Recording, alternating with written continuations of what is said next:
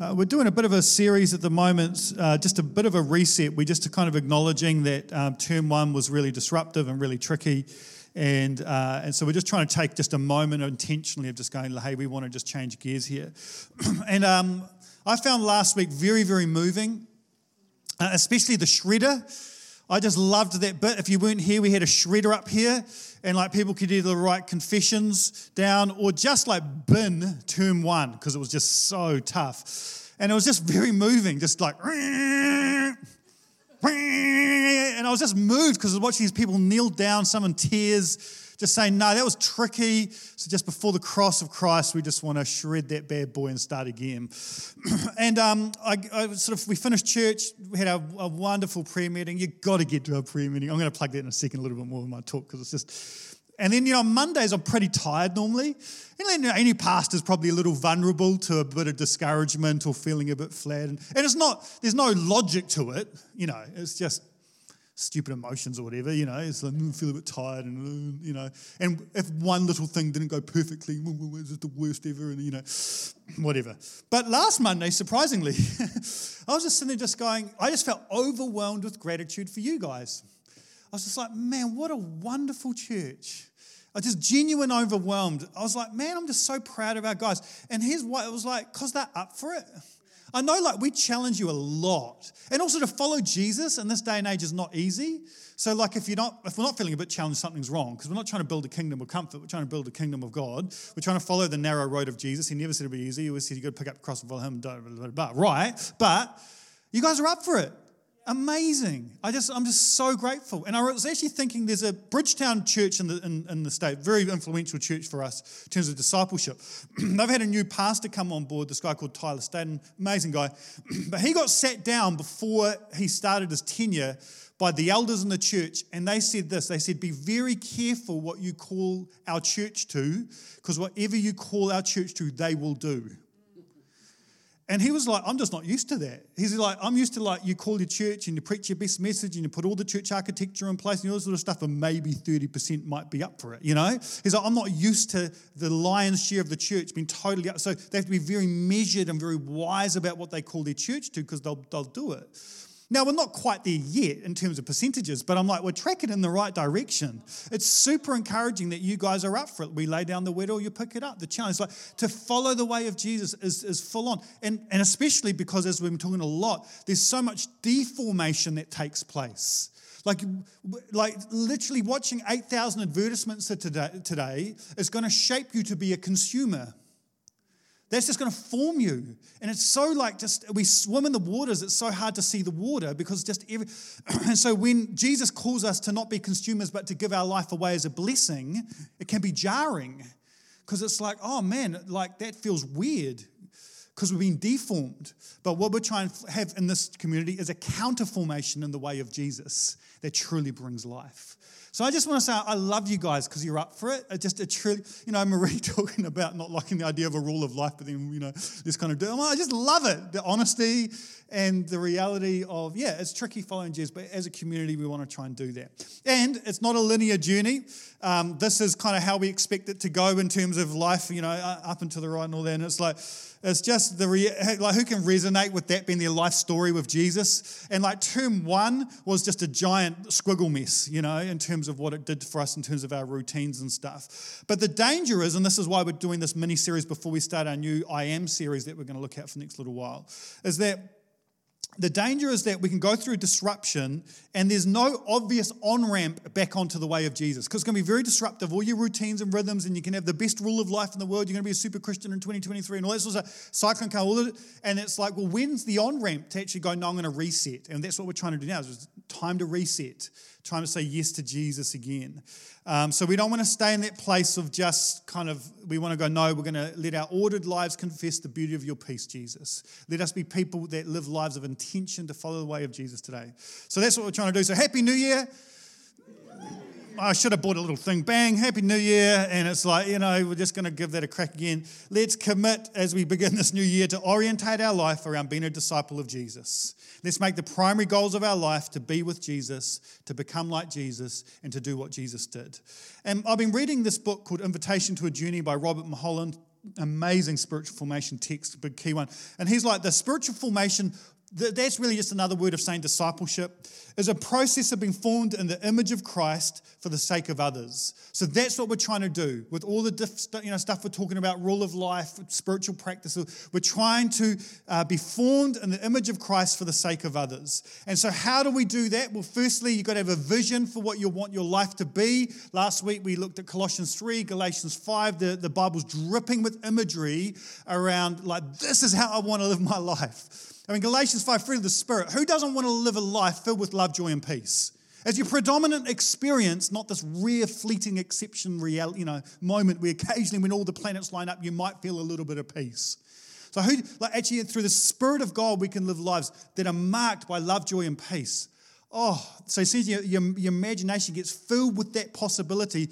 Then the next step is, well, how can I do that? This is where we look at the way of Jesus and go, we want to imitate Him.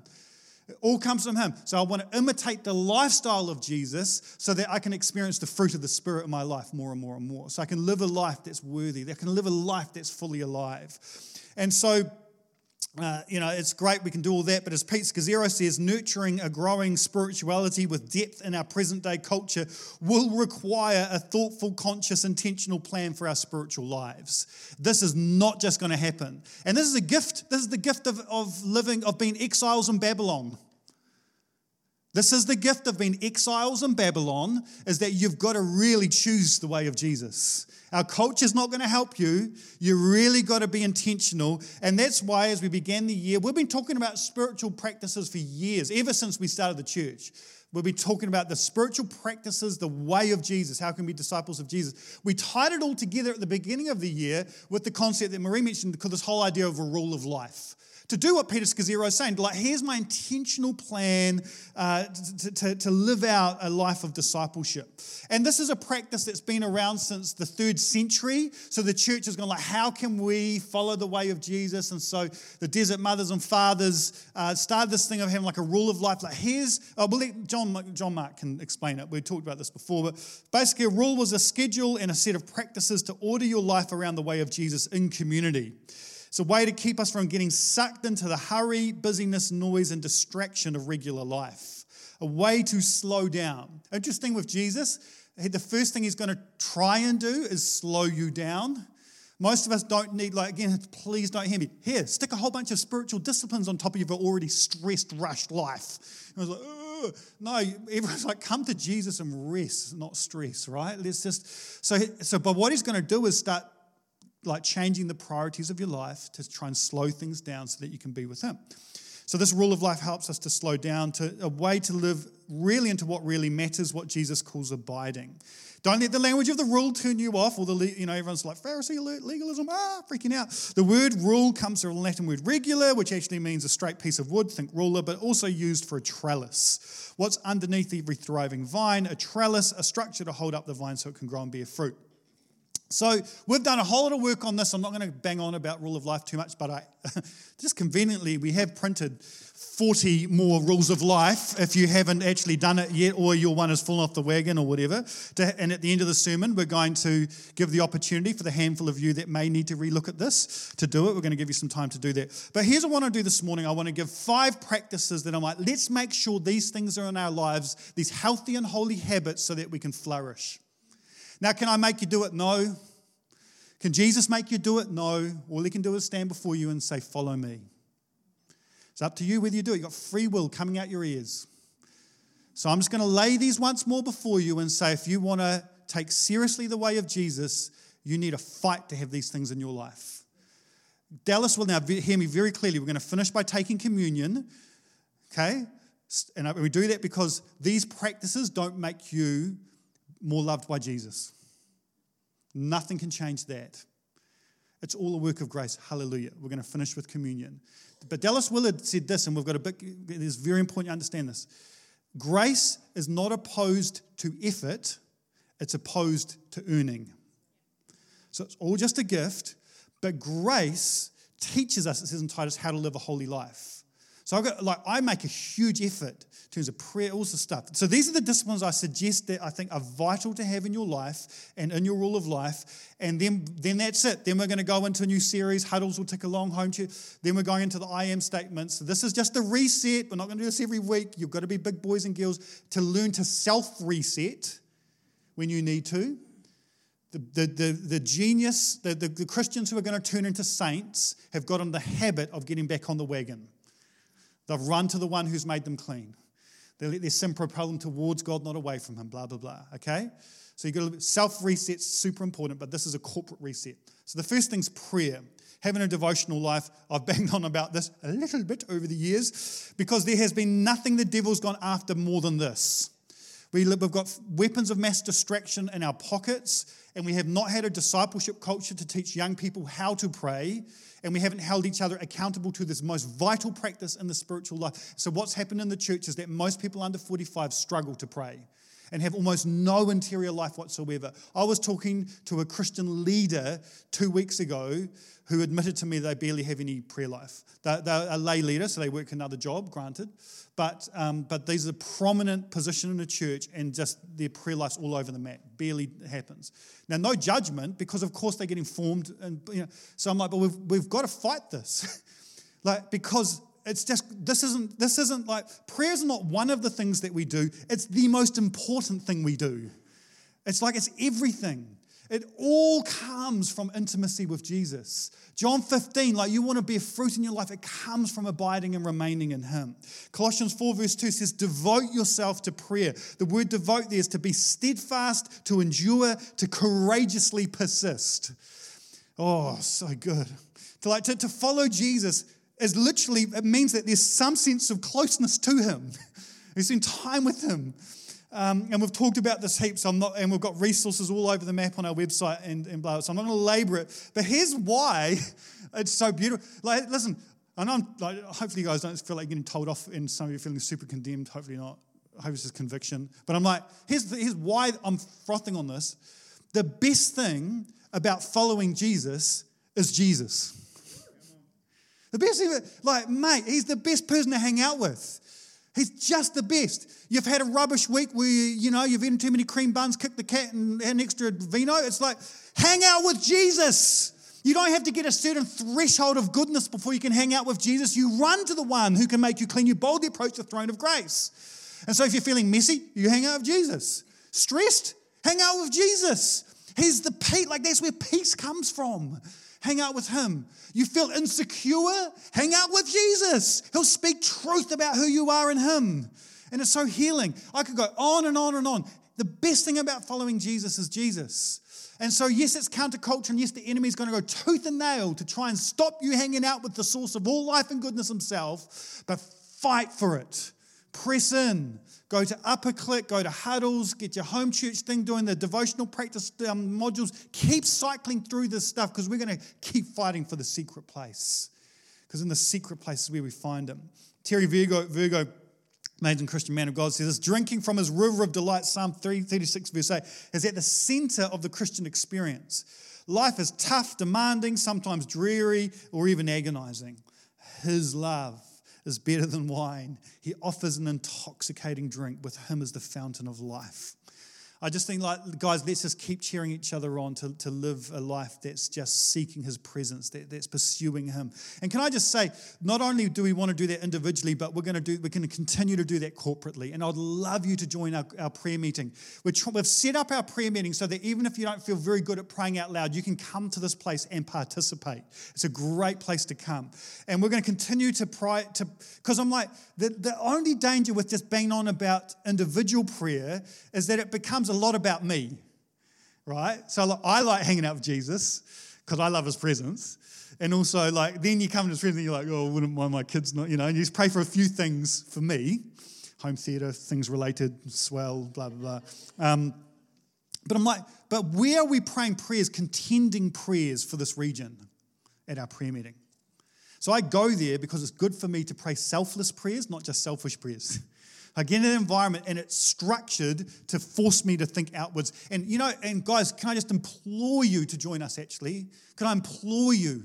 Because I'm like, this is how we set up our prayer meeting. The first three, so we do live worship, then we pray for 5-minute bursts with scripture. We just pray the scriptures.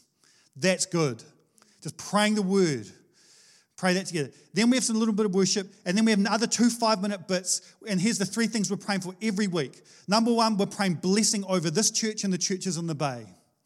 It's praying God's provision, blessing over. The second thing we're doing is praying for the Gen X, for our kids. Like the world they're growing, like we need intercessory contending prayers. We need mothers and fathers coming every week praying for our children. Because the world they're growing up in I thought my world was mental when I grew up. My parents were like, well, your world's crazy compared to what I grew up in. I'm saying the same thing looking at my kids. Like we need these kids encountering God's presence so that everything else that's the hoax that it is exposed in the light of God's glory and grace. Like we need to be praying for our children. And then the last thing we're praying is for this region. Lord, pour out your spirit here on the Bay.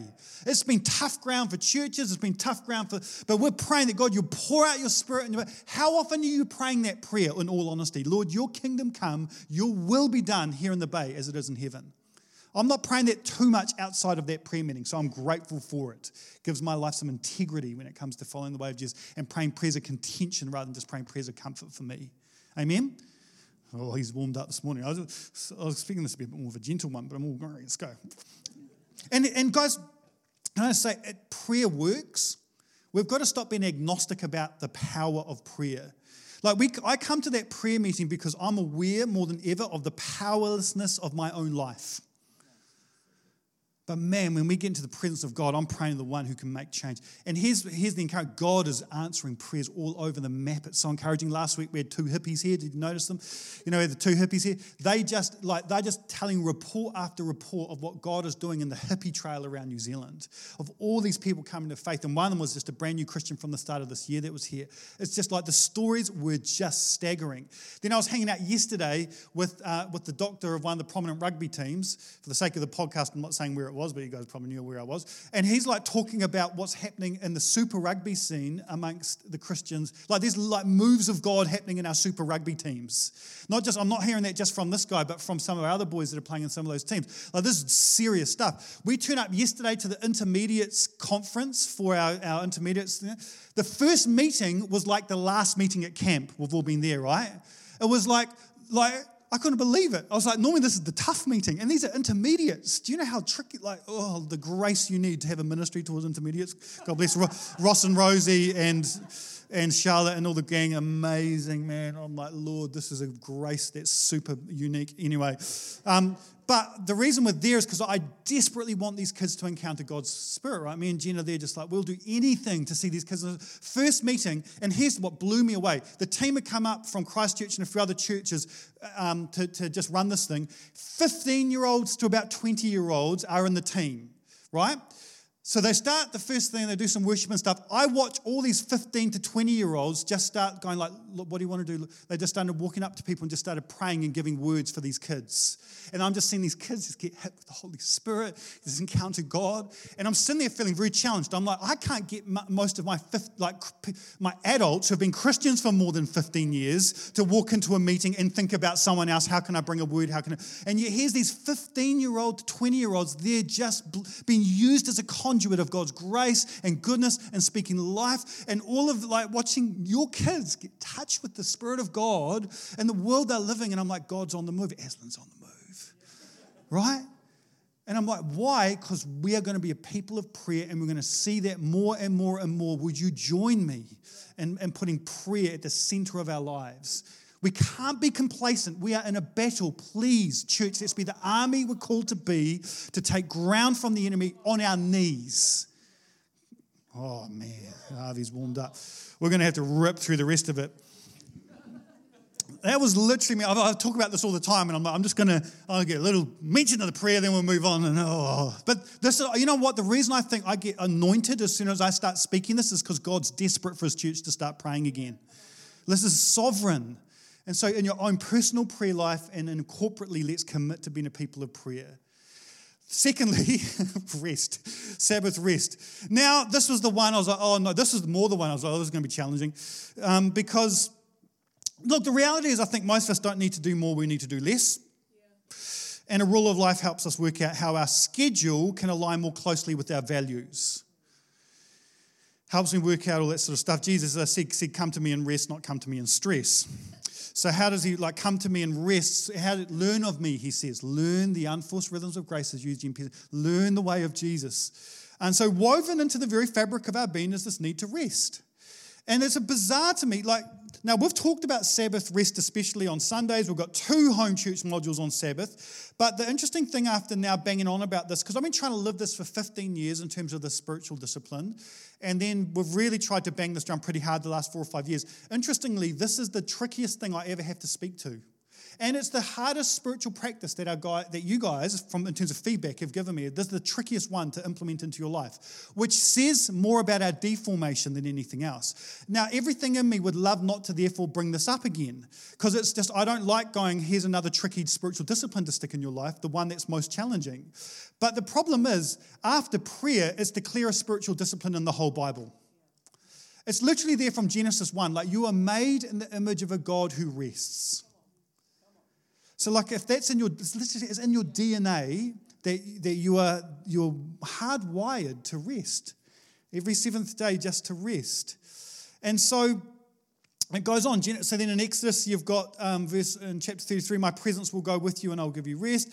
The Sabbath rest is in the 10 Commandments. Now the interesting thing again, most Christians have heard about the importance of tithing. Now I've got my views on that. In terms of what the New Testament says and blah, blah. We can have a coffee about that if you want, but give generously to our church is the general the message I'd like to be out there for sure. But the bizarre thing to me is that most Christians have grown up knowing the importance of giving to church. Most Christians haven't heard the pastors bang on about tithing, about Sabbath, and yet it's in the 10 Commandments. Do you know, honestly, if a Christian leader broke any of the other 9 commandments, it's a sackable offense. But if they work 7 days a week, we applaud them for being so committed to the kingdom of God and His church. It's so broken. And then in Isaiah, then we hit the prophets in Isaiah. There's so much blessing connected to Sabbath rest. In Isaiah 58, I don't have time, but have a look at the blessing. We know Isaiah 58 from the challenge of the fasting that God requires, which is to care for the poor and the broken. But we always again ignore the last bit of Isaiah 58 that talks about the blessing for those who don't violate the Sabbath. There's so much blessing on this day. And then you go into Jesus. So Jesus comes along and doesn't say to the Pharisees, this isn't applicable anymore. He just basically turns it upside down. It's become this very controlling religious trip. And this massive burden on people. And he says, no, the Sabbath is there to serve and heal you, not the other way around. And it does serve and heal you. As I've engaged with Sabbath rest, my brokenness has been exposed. I want to keep producing things because I get my value from what I produce. But I'm not a slave to Pharaoh anymore. I've been set free. My value isn't connected with how many bricks I produce, it's in whose I am. And Sabbath frees me from being productive in front of a whole lot of people. And so it's exposing, and if you let it do, it'll do the work of healing. And then life just gets, what does it look like to work from our rest rather than rest from our work? To be to just be present with people and to, whenever I get tired, and I'm a little bit tired this morning after hanging out for an intermediates all week, and oh my Lord, the energy that I've got, right? But I'm I just notice myself when I'm tired, I find it harder to love. But when I'm rested, I find it easier to love. How can I just create a lifestyle that just helps me rest well so I can live a life of love? And then Hebrews, into the epistles, in Hebrews 4 verse 9, very clearly, it says, there remains a Sabbath rest for the people of God. The Sabbath is meant to be the best day of the week. This is interesting. People find it very, very tricky to rest, but it's actually meant to be the most beautiful day of the week. And I can say from personal experience, after 15 years of chipping away at this, it can be the most beautiful day of the week. Biblically, there's 4 things that are connected to Sabbath, to rest. It's to stop, so we don't do anything associated with our work. That's impossible for a pastor because my work's never done pastorally. So I have to be very strong mentally to say, no, I'm going to pretend that the job's done even though it's not. The rabbis would talk about a day plucked from the future when everything's the way it's meant to be and brought into the present. It's a kingdom day on earth as it is in heaven. There's no more stress. So today mentally, I'm there's no jobs to do. And I'm just going to totally detach from that because, and that's a pride thing if I can't do that, because I think I'm way more in control than I really am. Turns out God's in charge of the church and this world and your life and your kids and your finance, all of that. And so I stop and then I rest.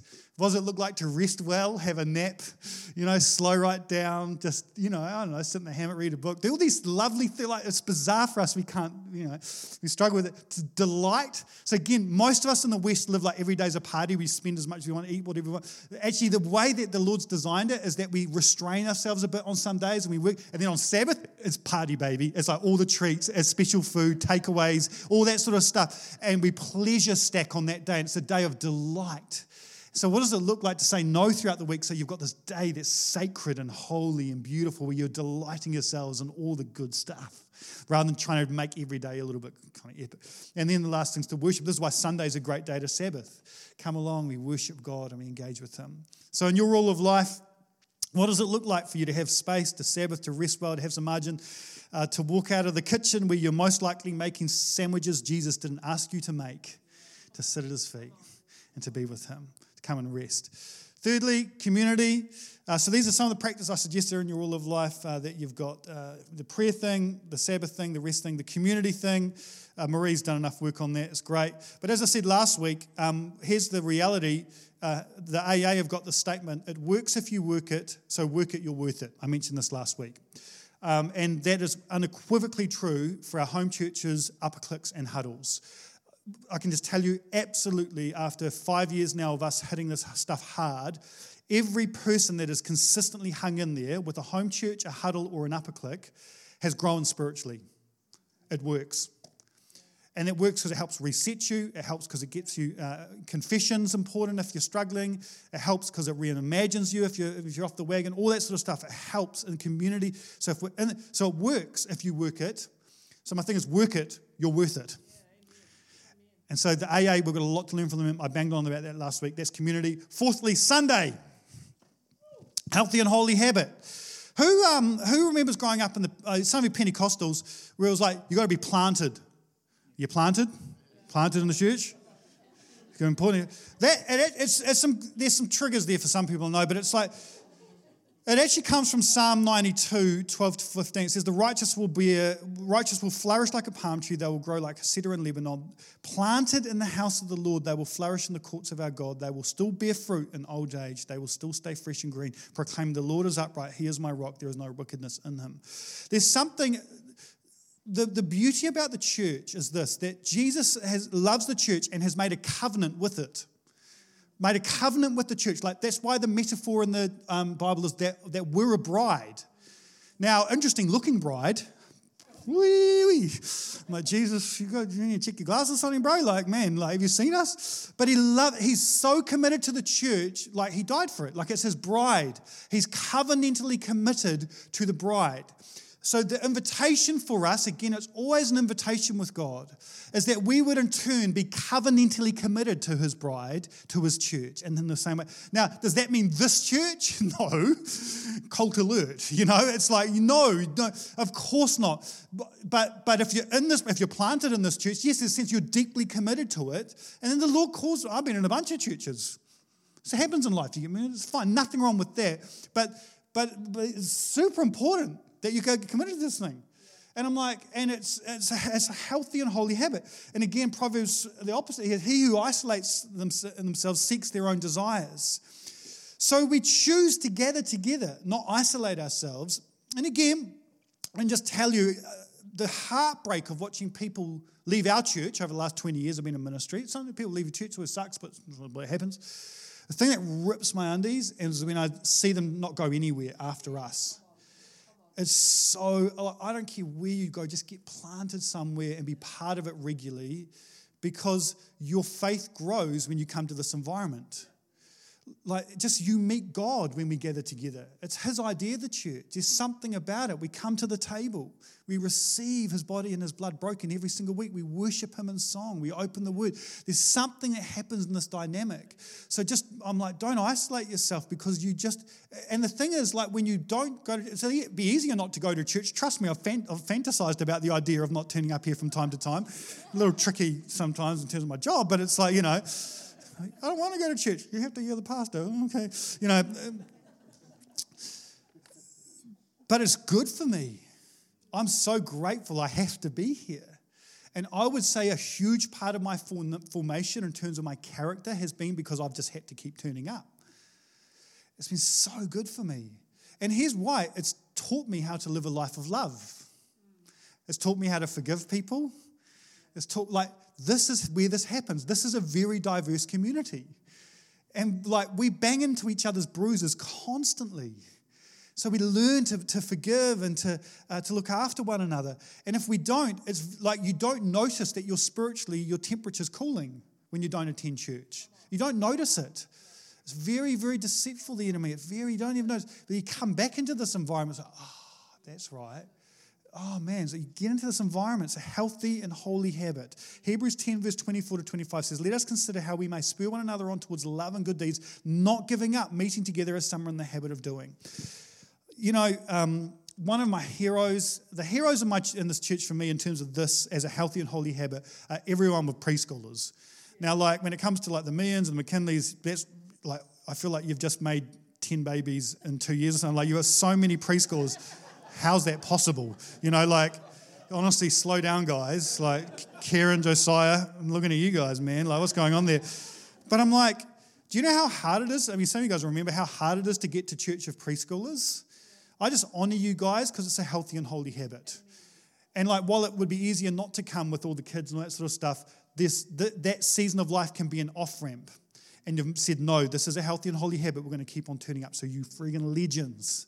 Absolutely. And it's so beautiful. Here's this data. I can't find the research for this. A reputable guy told it to me, but don't ask me where the data is because he won't reply to my emails. It's really annoying.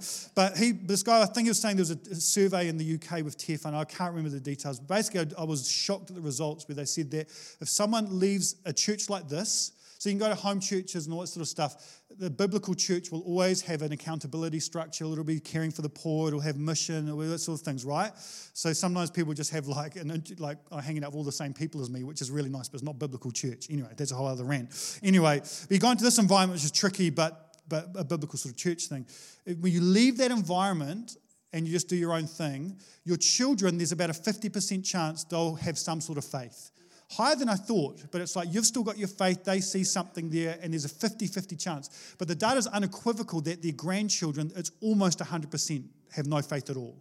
So I'm always concerned because I'm when people leave church, I'm and this is really blunt, but it's quite a selfish decision for your grandchildren. Yeah, have you considered the consequences for your grandchildren? And the devil, his lie when it comes to any sin is there's no consequences. Whether that's sexual sin, whatever sin. Oh, don't worry, there's no consequences. There's consequences. So anyway, I'm preschoolers, friggin' legends. You keep turning up the preschoolers, you keep turning up the babies.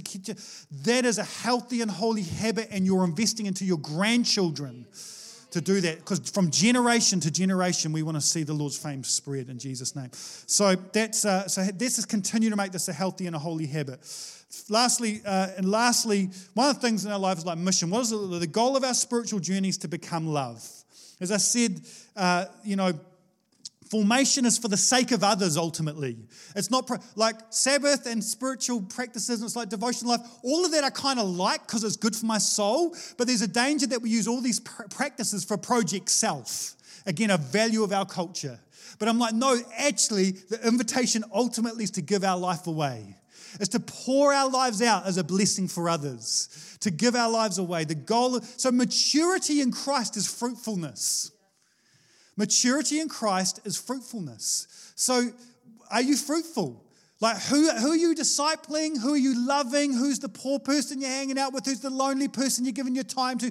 What does it look like to give your life away in love for others? Now, mission, I think sometimes we've complicated it, but it's a life of love. It's the decision of the heart to put the good of the other ahead of the good of your own out of sheer delight and compassion.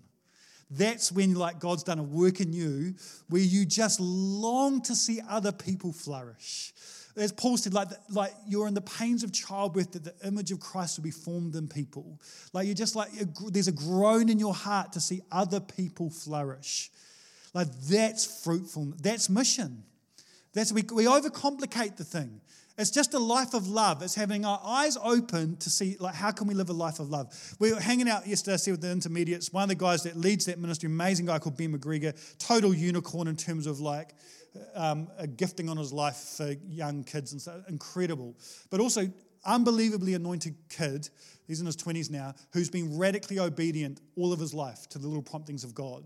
So I'm like hanging out there with my friend Nick in the cafe, having a coffee, having a little break, because the kids were off to play soccer. And I see Ben walk past, and he sees this disheveled looking guy who was doing he actually gave me a ticket, which is really annoying. But anyway, he was one of the parking meter guys, God bless him. It's a whole Sermon on the Mount thing happening here about blessing your enemies and all that sort of thing. Ben walks past him though, and it's like, and I just saw Ben he caught his eye, and the Lord would have, because Ben's so obedient, the Lord would have whispered something, and he stops and has a chat with him, and he just engages him in conversation, has a chat, and was kind to the parking meter guy, right? Which is probably a very rare experience for them on the average day. And then next minute, me and my mate drink over, I look up, and there's Ben praying for this guy on the side of the road. And like not in a weird way, like just totally, John Wimber talked about being naturally supernatural. And like Ben's got to the point where he lives a life of love so beautifully at such a young age that he's just like, Lord, how can you use me? How can I be a blessing? He's courageous. And the kingdom comes when you step into courageous places and risk on God turning up. So Ben's got stories that will just blow your mind in terms of God bringing healing, people come to faith, all that sort of stuff. And he's just up for doing stuff. He's up, like John Wimber used to say, I'm a fool for Christ. Who's full of you? Ben's just been up for being a fool for Christ. Just incredible. That stuff happens when you dig deep wells. That stuff happens when you're committed to the bride of Christ. That stuff happens when you haven't given up on community. That stuff happens when you keep turning up on Sundays.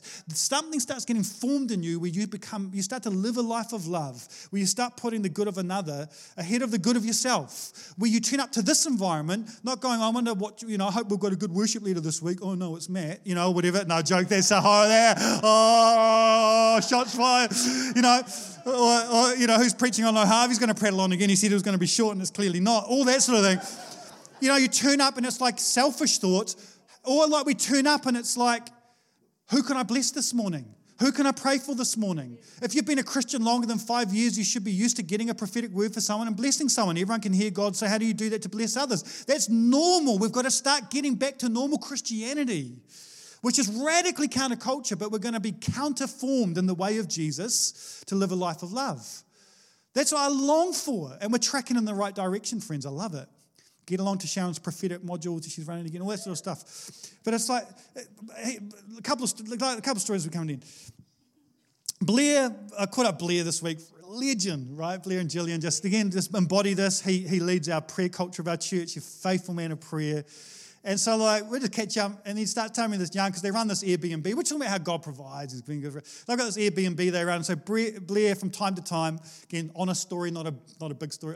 From time to time, if he's prompted, he'll just go through and just pray through the room, just for whoever's going to come next. It's kind of a cool thing to do. But that immediately gets you in the posture of like, I wonder what God wants to do and how we can bless it. Prayer changes us mostly to just see the world the way God wants us to see it. And so then, just recently, they had this couple turn up, and as Blair and Gillian talk to them, they discover that they're there because their marriage got wobbly, and this has been a weekend where they just want a couple, there for a week to just really just spend time together and have some deep meaningfuls. And so then, Blair and Gillian just then get around them. Gillian's chatting to her. There's no one better you'd want to, and there's Blair, and Blair's talking to him. No one better you'd want to, and then Blair's like, I think I prayed for the guy. And I'm like, that's mission. That's living a life of love, a blessing for others, where you're just, whatever's just the person in front of you, you're like, God, what's your thoughts? What's your heart? What do you want to do? Mission's just loving the person in front of you. And all these practices just help us live a life of love. That's what it looks like when the kingdom breaks in. I love it. The kingdom is arriving. Lift up your eyes. Kingdom is arriving. So give him glory in the waiting and hold on to hope.